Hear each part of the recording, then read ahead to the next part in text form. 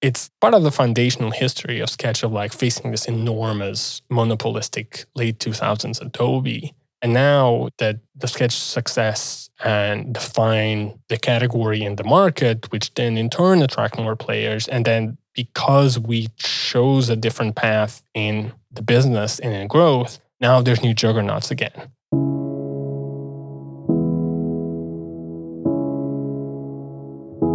Hello and welcome to MetaMuse. Muse is a tool for deep work on iPad and Mac. But this podcast isn't about Muse, the product. It's about the small team and the big ideas behind it. I'm Adam Wiggins, here with my colleague, Mark McGranagan. Hey, Adam. And joined today by our guest, Paulo Pereira of Sketch. Hello, Adam, Mark. And a topic we've spoken about a number of times is YouTube and its importance for learning skills in the modern world. But Paulo, I understand that you found a way to sort of escape to nature through YouTube. Yeah, that is true. I've taken to watching camping and bushcrafting and canoeing videos on YouTube. It's, as someone that's never done a lot of outdoor stuff, it is actually surprisingly relaxing. One that I'm familiar with is this channel, Primitive Technology, where this fellow goes into the woods and builds, a hut or something using whatever he finds around, sticks, mud, rocks. And of course, the entire time doesn't say a word, but it sort of has this meditative quality while at the same time you're watching someone who's great at their craft do something that maybe you didn't know how it was done. I'm also a big fan of, in that vein, there's a Japanese woodworker. It goes by Ishitani Furniture. And also the same thing, it does not say a single word. And it's just like long shots of him doing things over and over. And also, it does help that his furniture is absolutely beautiful. But the meditative aspect to it is a big part of the appeal to me. And tell us a little bit about your background. So I have been a lifelong website maker. From being an hobbyist when I was 14, then to being a student at University for Software Engineering, then onto a job. And I've mostly been a freelancer most of my career. And I noticed looking at your portfolio from that kind of earlier time that a lot of your websites seems like you were specialized on event websites and especially design-focused events. So I could only imagine those clients were enjoyable to work with, or at least the subject matter was close to your heart? Oh, yeah, absolutely. That was for mostly XOXO that my friend Andy and his friend Andy put together, and also Bill and other events that my friend Andy organized. And of course, it was a big pleasure because he didn't have to sell the value of putting effort into the design. And also then the people that looked at the work were more appreciative of it, which is, it's always good when that happens, when there's an appreciation from both the client and the audience about the work that you do. And then what brought you to Sketch? So it was also in that capacity as designer and developer, web designer and web developer specifically. I joined in late 2019 after a project had ended. I wasn't really sure what to do. And in retrospect, I could see that I was a bit bored of starting a project from scratch every time, which is very good things going for it. But, as you know, you can only see the things that you didn't get to do right after you ship. And the problem with working on small freelance projects like that is, you rarely get a chance to fix those. So they are going to live there just staring at you in perpetuity. So I joined Sketch in the marketing team as a hybrid designer and developer in what was at the time a very small marketing team. So I could get to do, the things that I like to do, which is have a hand in design and development and a broad perspective of the website. But now in a situation where, I didn't have to do everything and there were much more competent people doing all the things that I didn't like to do or frankly was not very good at, right? So we had great people doing icon design, illustration, video production, copywriting, strategy. And it was great to be in that situation. And I could put forward my strengths and other people bring their strengths. And the end result is all the much better for it. And maybe it's worth briefly here mentioning what Sketch is. I think of it as being a pretty foundational design tool. In fact, it sort of kicked off the modern design tools revolution, I think, in the last 10 years. but we don't want to make any assumptions. So maybe you can briefly tell us, what is this product and who uses it? So Sketch is now a all-in-one platform for design, both for design teams, teams of designers, or individuals. And it has three main building blocks. It's got the workspace, which is a place for all your documents, your projects, your design system, and also for all the people, managing people. You got the thing that brought Sketch to the limelight, which is a native Mac app for creating and editing designs and prototypes. And unbeknownst to many, we have a very powerful web app that works on any browser, any device. This is not an app for editing. It is an app for browsing documents, for viewing documents with a full canvas, inspecting, commenting, playing prototypes, and even browsing symbols and all your styles of your design system in a components view, including exporting color variables as token that you can use directly in web development. So these three pieces make what Sketch is today. I guess, as you mentioned to this audience, people might know Sketch more as it's that Mac, it's the design Mac app. And to that, I would say it's still that, but it's so much more now. And it's, I think, worth a bias here, of course, worth a second look. And I'll just briefly mention Sketch to me is one of my favorite tools, not just in a utility sense, but in the sense of inspiring what software could be. I think it really redefined what a design tool could be, particularly coming from this kind of small independent team, which I think we'll talk about later, in a time when in this market that was saturated by Adobe as the giant that dominates the creative tools, design tools space, still does, of course, but Sketch came up with this product that sort of sliced the problem in a different way and remains, I think, sort of an industry-defining tool, even in this time of an explosion of new and interesting design tools. First, thank you for saying that. I agree with what you said. I know I work at Sketch, but I've only been here 2.5 years, and the product is much, much older than that. I used it before. It's definitely a category-defining product, right? There's just definitely, at least in the UI design world, there's a pre-Sketch and a post-Sketch. And we'll get to talk more about that later on by the end. But it is an immense privilege and responsibility to work on something like this, of course, that is so beloved, and it was such an important piece in the history of design tools.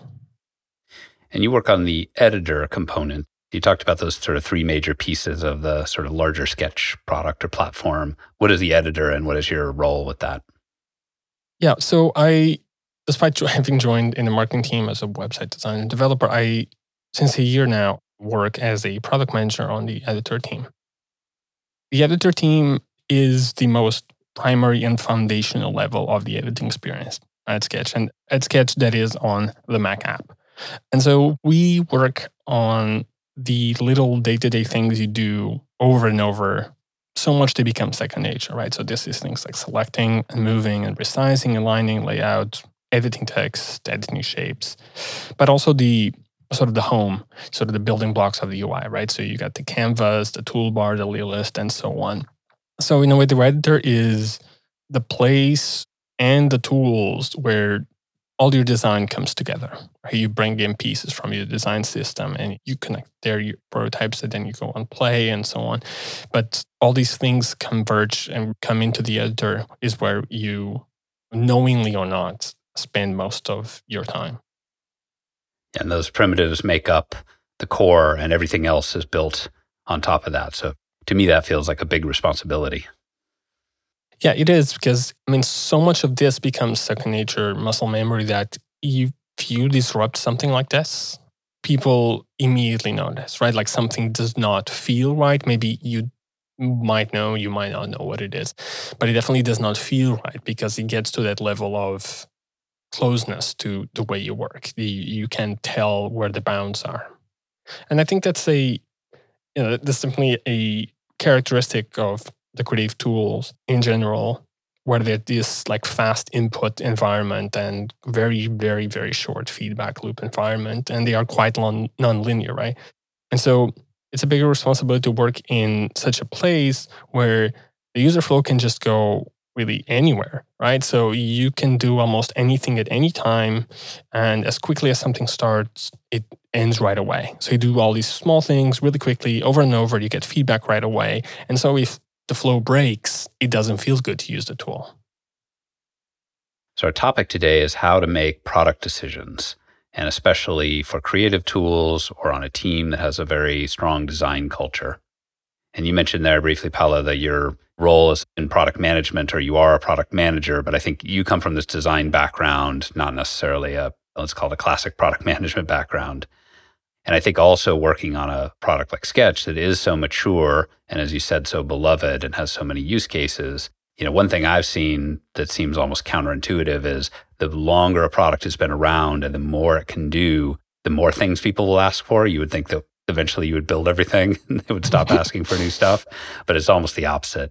We've seen that with our recent launch here of Muse 2.0, and just the number of different kinds of features people are asking for, I feel is far bigger than prior to that, even though we just added a bunch of new stuff that people had been asking for. So there's always more.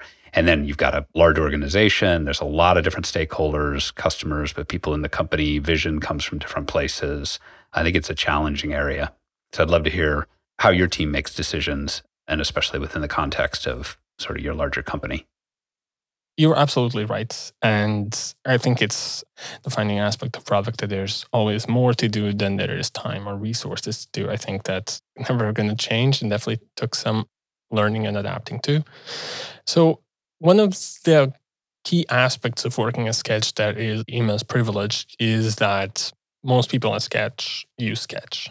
So having found its footing in the UI design market, Sketch at its core is a vector editing design software. And so at Sketch, we have a lot of people using Sketch in a lot of different ways and get a lot of feedback through them. So obviously we got designers, and both product designers, which is sort of the core market, but also illustrators, icon designers, even motion designers that storyboard in Sketch, which gives us a very different perspective on the same tool that product designers would use. But also this extends to engineers that do diagrams in the editor and the inspect in the web app. Product folks, retrospectives are often conducted in Sketch with real-time collaboration. Again, making diagrams, even anyone in a leadership position that when rarely they have to do presentations to do with them in Sketch. And really, this is kind of where we live, right? Like everyone browses documents, sends links around to Sketch documents. And then a lot of folks in customer support and customer success are designers themselves. So there's a big design culture permeating every part of the company. And this is huge because it does shorten the feedback loop. Someone has an idea, you can quickly jump on it and understand better where they're coming from, why the current approach isn't working for them, and contrast to the perspective of someone else that has different needs and you use the same idea in a different way.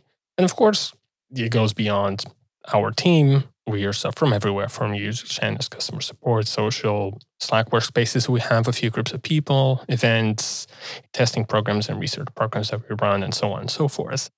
So this obviously creates a huge amount of input and ideas and information that we have to process and digest. But that is, I think, ultimately a very good thing. Yeah, that's a lot of different sources, a giant fire hose of inputs and ideas and complaints and problems and excitement for things you've just released or might release. And certainly finding a way to find patterns and all that, I'm sure, is part of the job. It is interesting to me to categorize or to look at the difference between what I'll call internal feedback. That's the dog fooding. Sometimes they call it the team using the product, and then external, your customers that are not working on it. And I think there's a trade-off to be aware there, which is on one hand, it's often, especially for early startups, they say the wisdom is build for yourself. And as you said, it's about the feedback loop, which is that if you build a new thing, before you even show it to any customers, you already know if the team internally is excited or is using it for themselves. That's a really good sign. And if you're not building for yourself, that makes it a lot harder. It makes the feedback loop a lot longer. But the flip side of that is if you do start to totally index on what is desired internally, and that's easy to do because these are people you see every day.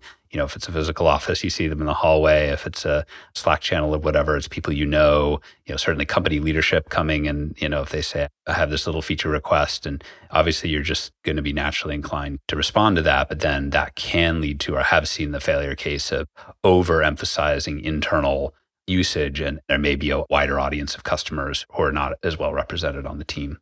So I think, both of those have their place, but it sounds like you found the balance there.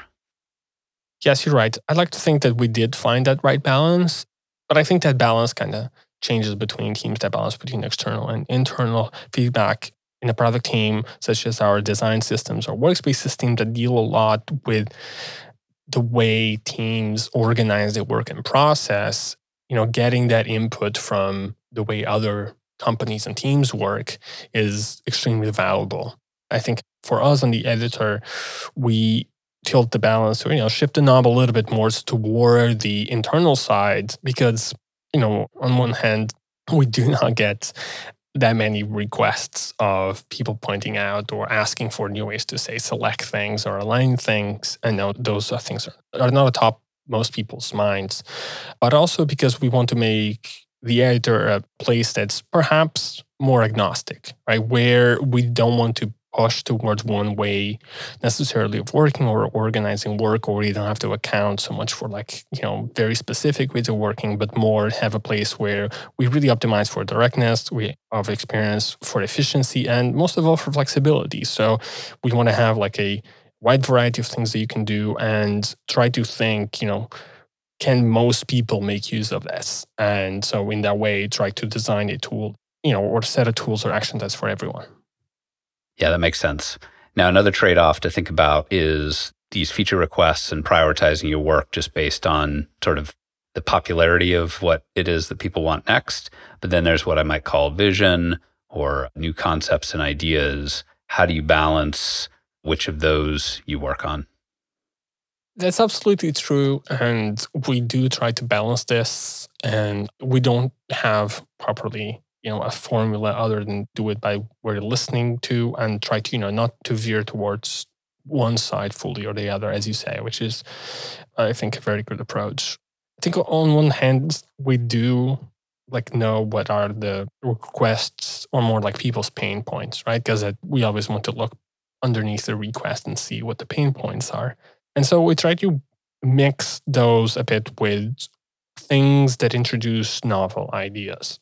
And these can be improving on problems or pain points that people might have gotten accustomed to, right? So I think this is quite specific, perhaps, to graphical editors, because these are tools that have been around forever. Photoshop and Illustrator are very old tools, and their concepts still carry over quite a lot, even though Sketch was this category-defining tool that introduced a new way of working compared to, say, Adobe Photoshop or Illustrator. Many of these concepts carry over, right? And have been around us for long.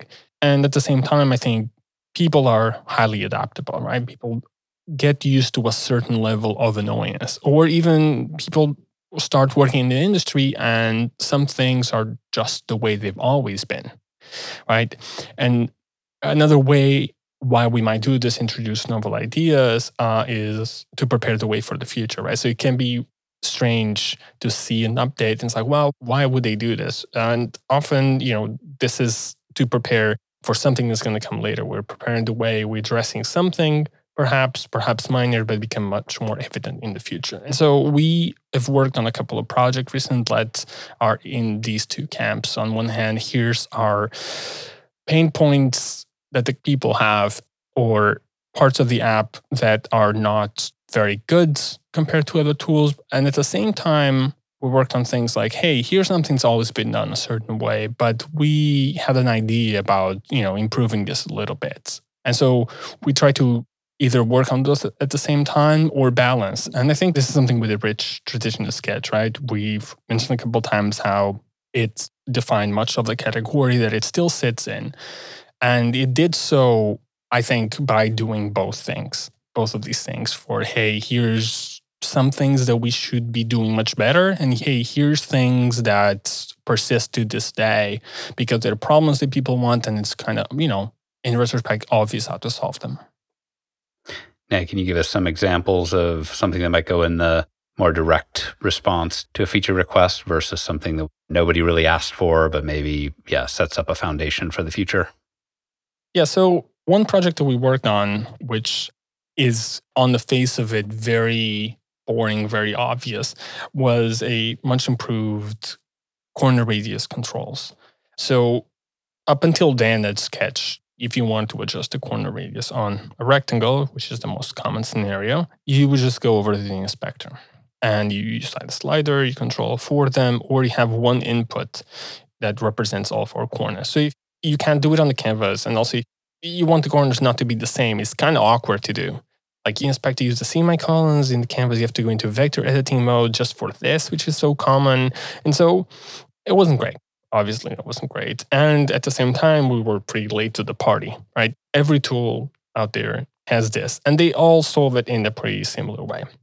And saying this, I think this is a case of like we did respond to a pain point, but we also like looked at what's out there and we're like, okay, I think that there's a little step above that we can go towards. Yeah, that's true. That a lot of times feature requests come in the context not just of I have a problem and I need a solution, but that people do use lots of tools. That's the nature of the world we live in now, that you can easily sample a lot of different ones.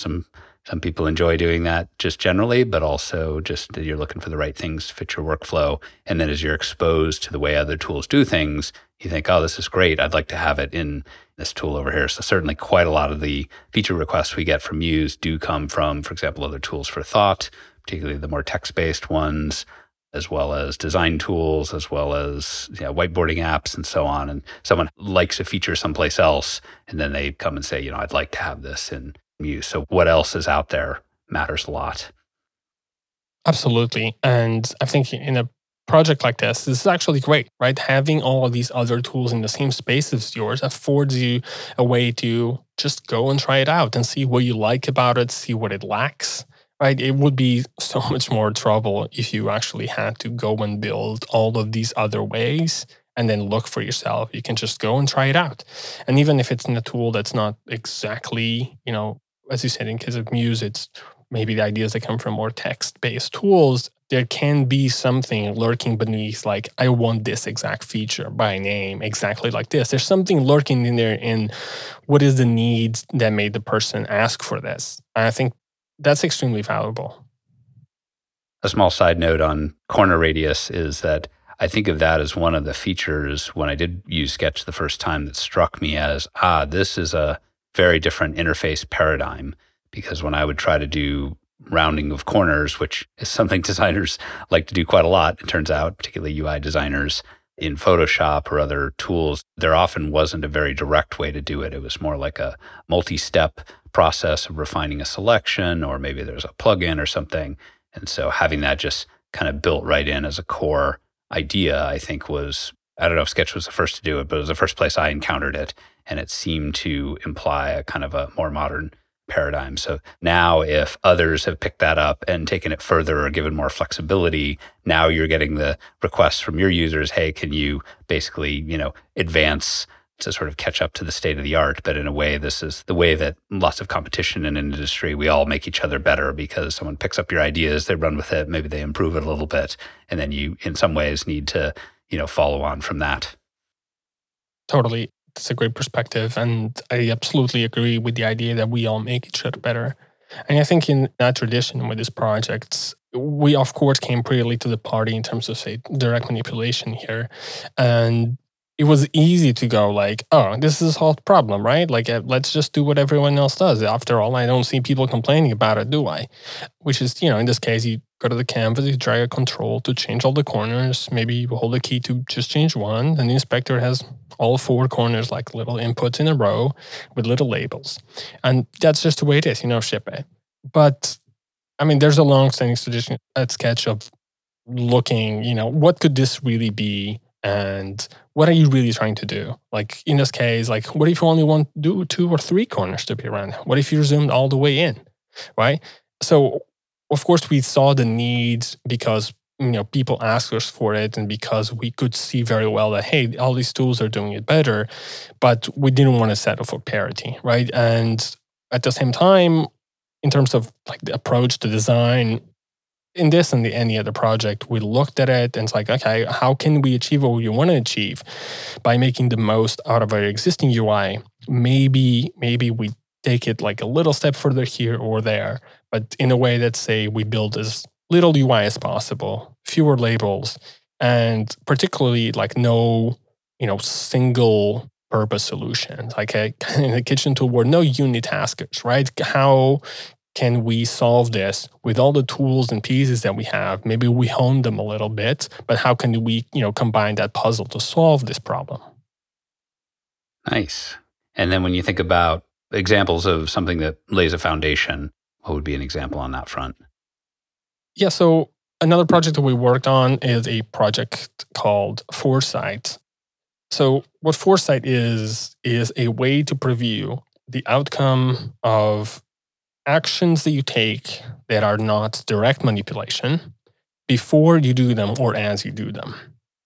To make this more concrete, so far we've applied to alignment control, so when you align layers to the left or to the bottom, or when you enter new values for layers width, height, or X or Y positions. So when you do that, or as you're doing that, or hovering the control or typing a new value, we will draw a little projection of where your layer will end up or which shape it will have. So this brings the immediate feedback loop of direct manipulation to operations that are more quick and precise, but are not direct manipulation. So we bring this beneficial aspect of one way of interacting with your design to the other way of interacting with design. And this is something that we hadn't seen a lot out there, but turns out when you use it, it becomes immediately obvious exactly what it's doing and exactly why it's doing that. And so we saw here both a way to improve these operations without having to, it's not exactly what I wanted and do, but also a way to compare. It's like, hey, if I do this, by the way, here's how it's going to be, and I can see still with my eyes how it is right now.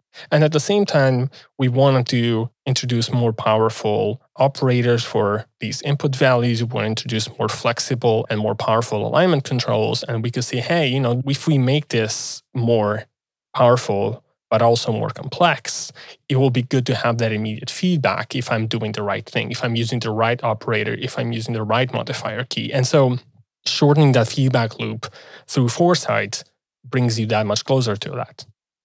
Yeah, one of the things I like about Foresight is that so much of design work it's kind of like when you go to the eye doctor and they do what do you like better, A or B? Okay, now how about C or D? And you're sort of doing that continuously of trying different small ideas to iterate your way towards something that hopefully is the best one.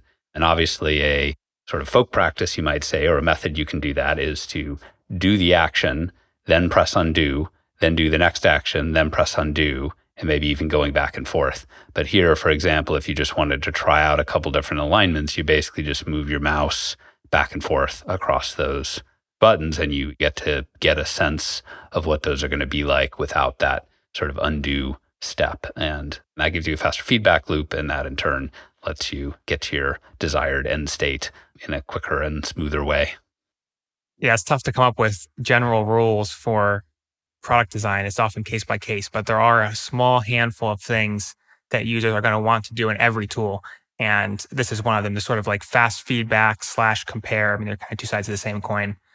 So it's nice to see that you have such a strong support for that in Sketch. And we very much hope to bring that over to more things where it makes sense. We see this really as a system for previewing the outcome of these actions.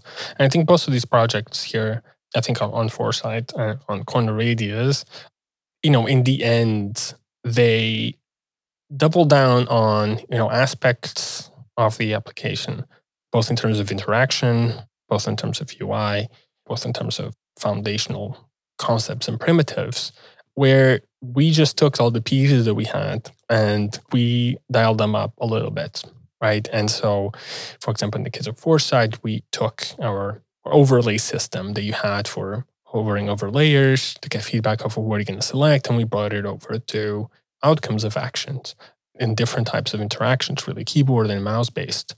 And in Corner Radius, for example, we took pieces that we had, like our heads-up display system that gives you feedback next to your mouse, or things like our handles, little drag and resize handles, or in this case, corner radius handles. And we, not to get into too much detail, now can easily respond to, say, keyboard modifiers, so they can be contextual to the type of shape or properties of the shape. And so now we have taken the pieces that we had and we enriched them slightly.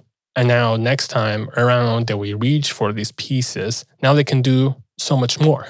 And we have, made our sort of multitaskers even more powerful than they were before. And while still fitting in the language of the app, both in terms of interaction and UI.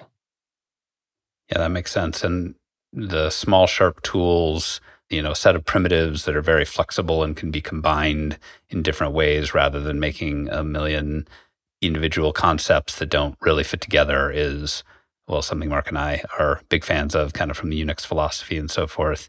You mentioned a few different ways that you repurpose these primitives and use them in different contexts. Do you have another example of using primitives and enhancing them in this way and applying them in new scenarios? I do. We are working on something new, which are artboard templates. So to contextualize a little bit in Sketch and many other tools, when you go to insert an artboard on your canvas, you have a list of presets, right? And these are things like iPhone 13, medium tablets, or even slide deck or something like this, which are really just a width and a height for a certain artboard. And we've had these in Sketch for a long time. And we update them when it makes sense, and people can create their custom ones, but they stay local to their application, which is not very, helpful for teams. And so we looked at how can we make this way more flexible, right? And so we just reached for our existing artboards. So the solution there was we take an artboard and, we had a checkbox and you say, this artboard is now a template. And now, by virtue of this, if that artboard is in a library document that's distributed to all your team, now when you go to insert an artboard, we surface all of those artboard templates that are in all the libraries you have in your application. So they can be distributed in teams. So by doing that, we solve the problem. Hey, how do we make this easier for people and for teams to create and distribute their set of templates that they work with? But by virtue of doing this with existing artboards and now not with this single purpose concept that we currently still have of artboard presets, along with that we brought over everything that artboards already do. So presets have been so far empty, but they don't need to be anymore, right? You can have them empty, but you can have them with things. You can have them already for the home screen of your app, or for like a wireframing template. And with that came over things like, well, you can have grids and rulers and layout grids set to that artboard that come over. So by enhancing this, we had effectively, big air quotes here, for free, everything that was good around artboards already, by virtue of reaching to them, bringing them over to other existing concepts that we have, like library distribution. So in turn, this means that when we work on featured enhanced artboards, we're enhancing artboards and templates at once. So our team recently added support for locking the proportions of an artboard. Well, now you can do this for individually artboards, but for the preset. So for example, our preset for slide decks or for photography aspect ratios will come with these. But you can also do them, on just artboards that are not templates. And so in this process, it eliminated this single purpose concept of a preset that had quite a few limitations. And by reaching to an existing primitive of the application that's so foundational to Sketch, we have improved that primitive in all of its use cases. And so in a way, it has this multiplying effect, right? Or whereby improving the primitive, you get potential in every way and use case where this primitive is represented. Yeah, I love that. I think the obvious thing to do if you're tasked with designing a piece of a product, particularly maybe if you're not looking at the holistic capabilities and instead just at what you and your team has to do, is you say, okay, we need to make templates. Great, we'll make a template editor. First, we'll start with width and height, and then maybe, people want to change the background color, we'll do that. Oh, now someone says, this is for an iPhone. Can you default to an iPhone frame? We'll add that, and pretty soon you're making a duplicate but much worse version of the existing ability to edit artboards in the main product. And so if you are thinking holistically in that way and you can find good ways to repurpose these in this way, that's just very powerful in building products. This also reminds me of the Clojure, the programming language, the Clojure philosophy of having as many operations as possible on few data types. Typical way, especially in object-oriented programming languages, is that you have, a class for animals and a class for books, a class for all the things in your domain, and then you write specific methods on each of those. Whereas in Clojure, the idea is that you only have a small number of very generic data types, like a map and a list and a set and so on. And then you just pile on functions all the way from the core library all the way up to your own application code against those very generic types. And it's kind of tough to get started, but once you get in that habit, it keeps compounding because you're adding more and more capabilities to these small number of data types. Now, another way to make, let's say, very zoomed out product decisions, or perhaps product decisions that are based on zoomed out criteria, might be something like KPIs, that's key performance indicators, or OKRs. That's a system that I think is best known for its relation with Google, where it's sort of the idea that you set goals and you attach metrics to that. And then there's usually some kind of cascade that goes down through the company. But maybe there's also decisions based on just company values or brand values. What's some examples of decision-making at Sketch that is kind of in that sort of category? So the editor is not a place where this could creep in theory, but in features of the product or even marketing websites or business-oriented or closer to the business, this could certainly be the fact. So at the end of the day, Sketch is a business, obviously, and we wanted to keep it a sustainable, healthy business. That's very important to the company goals and its culture. But we could look at an example that was even from my time on the website, where we were redesigning the pricing page. And so you got your very standard pricing page, you got a standard plan, you got your business plan, and you got your monthly and yearly price. So when we came to this, when we looked at our price, which is like $9 per month when billed monthly, or $99 per year billed yearly, we looked at this and we felt pretty strongly that, hey, you pay per year. That's the number on the bill. It should say 99, right? It shouldn't say 8.25 because that's the divided by 12 price. And it wasn't really much of a question, really. It was just like, it's the right thing to do. It's the transparent thing for people. That's the number that you see on the bill. This is, I feel very strongly, personally, this is the way it should be everywhere, right? Doing anything less, I understand it's become a bit of an industry standard, definitely in the SaaS world. But it feels, I'm not going to say purposely, but it does feel misleading. And so this is where, if we were completely like KPI growth driven, the call would have been made, no, we're going to go with a lower number, right? Because that makes us look better. But, all the way from the top, it's like, no, let's not do this, right? Like, let's put the number that people really do pay, because that's just the right thing to do. Yeah, that sounds to me like almost a moral decision, but obviously fits with company values. And you call it an obvious decision, but it isn't, or apparently isn't, because it is very common that pricing pages show you a quote unquote price per month, and in much smaller font and maybe lighter color, this is billed annually. And I think this does come to, the KPI driven, and I like KPIs. We use them on the Muse team to help just drive our work and make sure we keep focus on what's important to us. But it does lead to this long thread of, okay, we have all these numbers we're trying to optimize for the person that's working on the pricing page. They may not be sitting there and saying, hey, I'm going to trick users with a dark pattern. They're sitting there and thinking, my boss has tasked me with making this one particular number go up by 5% next month. And I've A/B tested a few different ways to do that. And it turns out that one way to do that is to show the lower number. It's not a lie, it's just a little bit misleading, and it helps me accomplish that. And it's that accumulation of very small decisions driven completely by growth and KPIs that lead you to maybe an overall product and even industry, I would argue, a technology industry that people are starting to sort of ask questions about, like, are these folks really the good guys? And sometimes I think that's overblown, but I see that thread that takes you all the way from, a very simple decision like how to show the monthly or yearly price, all the way to, big tech is the bad guy. You're right. This is about the system of incentives that the company has put in place. And that is more often than not, not down to one individual decision, right? But about the path that you put the company and the organization on.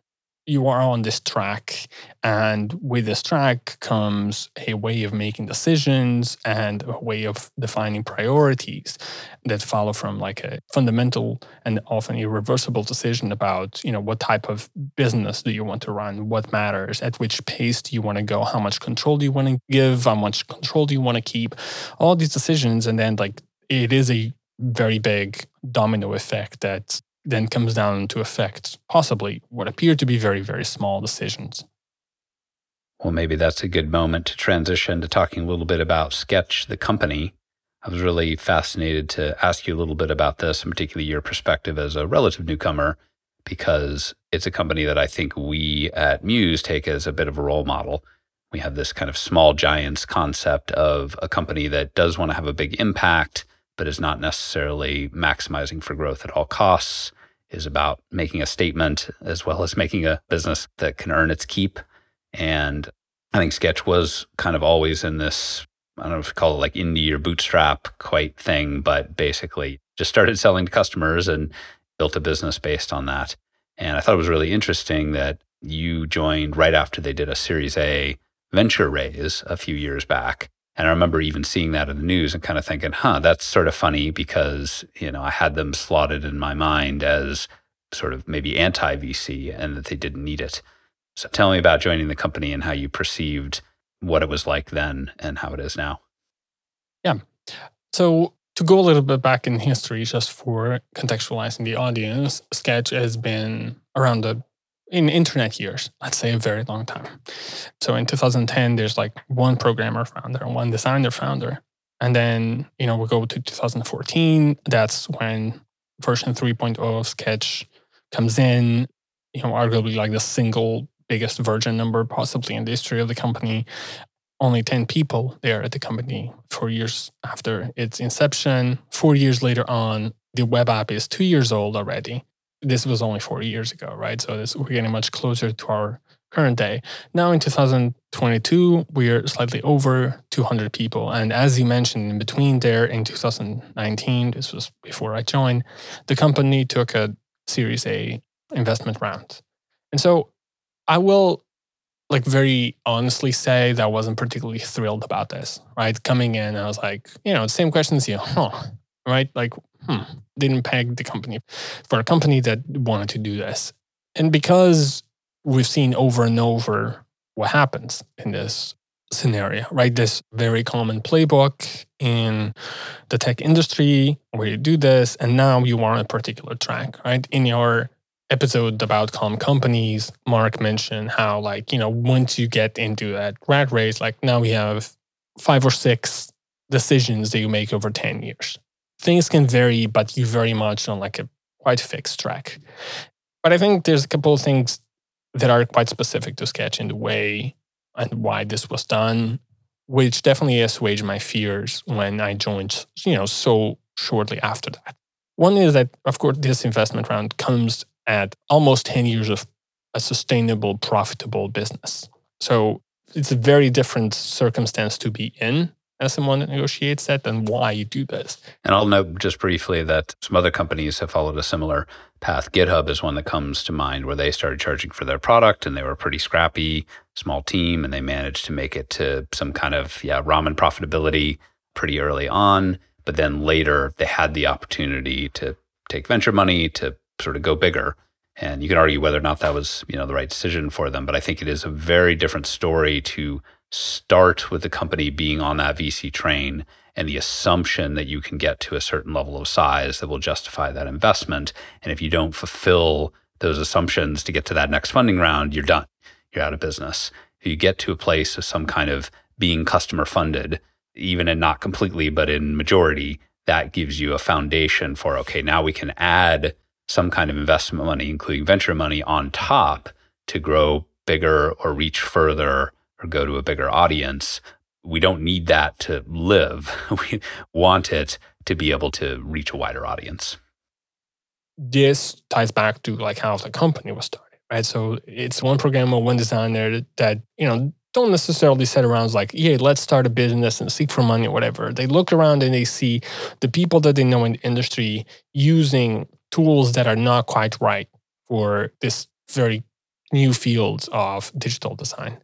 And that's what they start by doing, right? Like it's the focus then and now throughout was the same. And so, the founder's still involved day to day and in majority control. And the focus is still like, let's improve the product, let's do it sustainably, and let's sell it at a fair price, like we always have. There's no free plan except for educational institutions. There is a 30-day trial. So, you can get your feet in the water, see if it's right for you. And so, while this changed, like, of course, the size of the company has changed, the structure in the company has changed. We have a much more powerful web app. The focus has been pretty much the same. And it's like many years ago, it still is the point right now. It's like, we don't really want to go anywhere, right? This is a very, very, very long marathon that we keep on doing.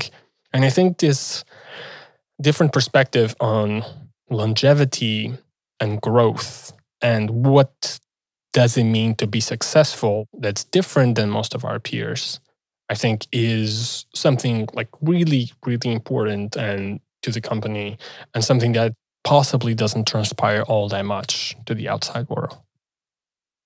Yeah, a lot of themes there that are familiar, certainly to the Calm companies that you referenced there, but also for us on the Muse team here, which is, a sense of sustainability and a sense of an even pace and a little bit longer term thinking, and contrasting that against the rocket ship, right, is often the terminology that's used for a lot of startups. And it's all about get as big as you can, as fast as you can, and then either go bust or get the acquisition or go to IPO. And I think that's also tied with a lot of the, what I would call like winner take all or almost conquering the market style, almost like war metaphors for kind of a capitalistic perspective, which, don't get me wrong, I think capitalism is great, but there is this kind of extreme version of it. And then that in turn can be tied to a kind of hype machine. We're changing the whatever, we're building the future of whatever, changing the world, that whole routine versus, hey, we just want to make a good product, sell it for a fair price, be proud of what we're making, and sleep well at night knowing that we've done a good job serving our customers. Yeah, you're absolutely right. And I very much agree with that perspective. In this day that there's like so many options, which is what a place to be really as a designer. People can get pretty tribal about it. And there's this silly win-lose narrative, right? And I think we at Sketch are profoundly uninterested in the narrative, right? So, Sketch had for a while there, when it proved the market in a Adobe dominated world, Sketch had like more of the pie or a bigger share of the pie to itself, right? And people see that, there's a lot more tools and companies sharing the pie. That doesn't mean that we have less pie, right? There's a lot of designers out there and design got its seat at the table. And now the pie is getting bigger all the time. And there's space for a lot of tools. Look at much more mature markets, things like project management. People aren't saying like, oh, Asana one, that's it, done, right? There's a mature market with key players being healthy and they can survive and they can thrive because there's more than one reason to choose a product. And even companies that build like really close and tight ecosystems look like, interchangeable lenses cameras where it's like you buy into a camera, you buy into a system really, and it's kind of hard to leave. Like that market is as healthy as it's ever been, right? There's definitely like at least in the digital camera market. So we do not subscribe to the narrative, right? Like now as ever, the goal was to do, as you said, it's a product that we're proud of, right? It's kind of paraphrasing a little bit. It's not like making software to make money, is, having a healthy business to allow us to keep on doing software, right? So, and in a way, like it's kind of interesting that I think we've come full circle. I mean, we like Sketch, I wasn't there in the beginning, where it's part of the foundational history of Sketch of like facing this enormous monopolistic late 2000s Adobe. And now that the Sketch success and define the category in the market, which then in turn attract more players. And then because we chose a different path in the business and in growth, now there's new juggernauts again. And so we come to full circle where it's like in the key tools that are left because this market sort of matures a little bit, we come back to being the small one again, which I find is quite interesting, right? Like even at 200 people, which is, wow, so many, right? Like I was person 50 and I feel, wow, we're so many. And when I joined, people were like, wow, 50. I remember when we were 10. And so it is a lot for us. I think we could still fit that idea of like the small giant. It's just that the scale of the market and the industry changed so much around us, right? Like the seat at the table got really big. And now companies get like to our size when they're like 3 years old. I think people don't realize how fast like a different path like the VC rat race makes you go.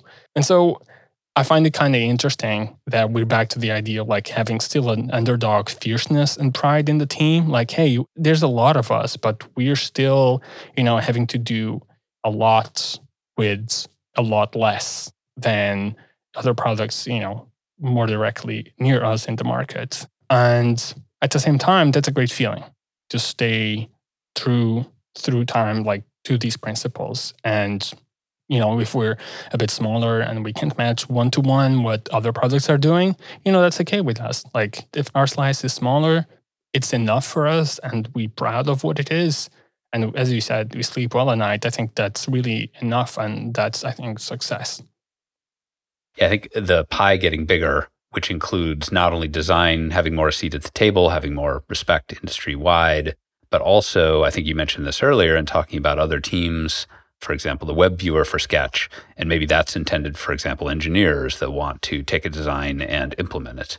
Or there are other parts of the product and other people who are not designers per se, but who might be using a design tool.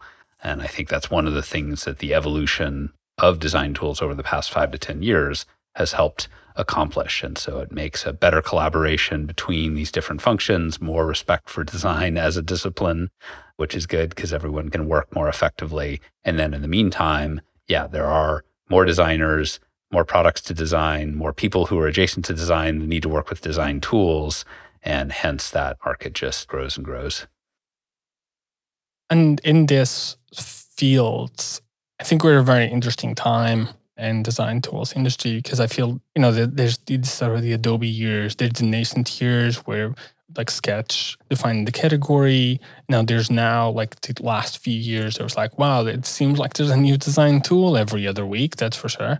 And I think we're entering now a phase where there's a little bit more consolidation and maturity, right? You see on one hand, different tools and companies sort of like finding different niches, pivoting into slightly different space.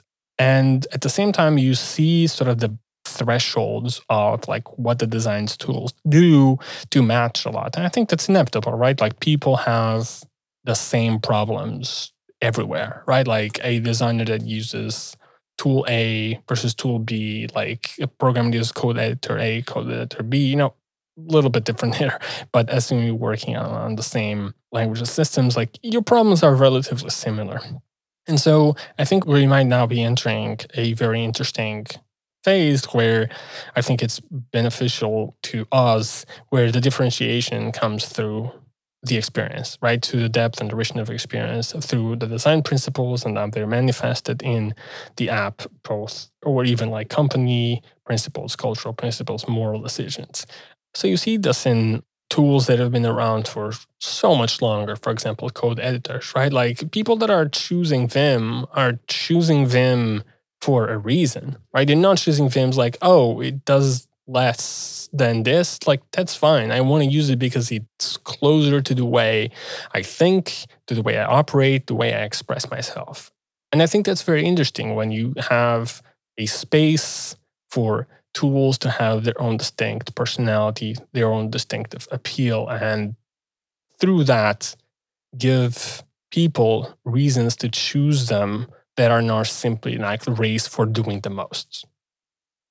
Yeah, that's a great point. A diversity of tools to choose from where it's not just about does it fulfill the function, the very utilitarian need that I have, but can I choose something that just fits my vibe or I just like how it feels? You mentioned code editors. For me, I like Sublime Text because it's very minimal and fast, and that suits me.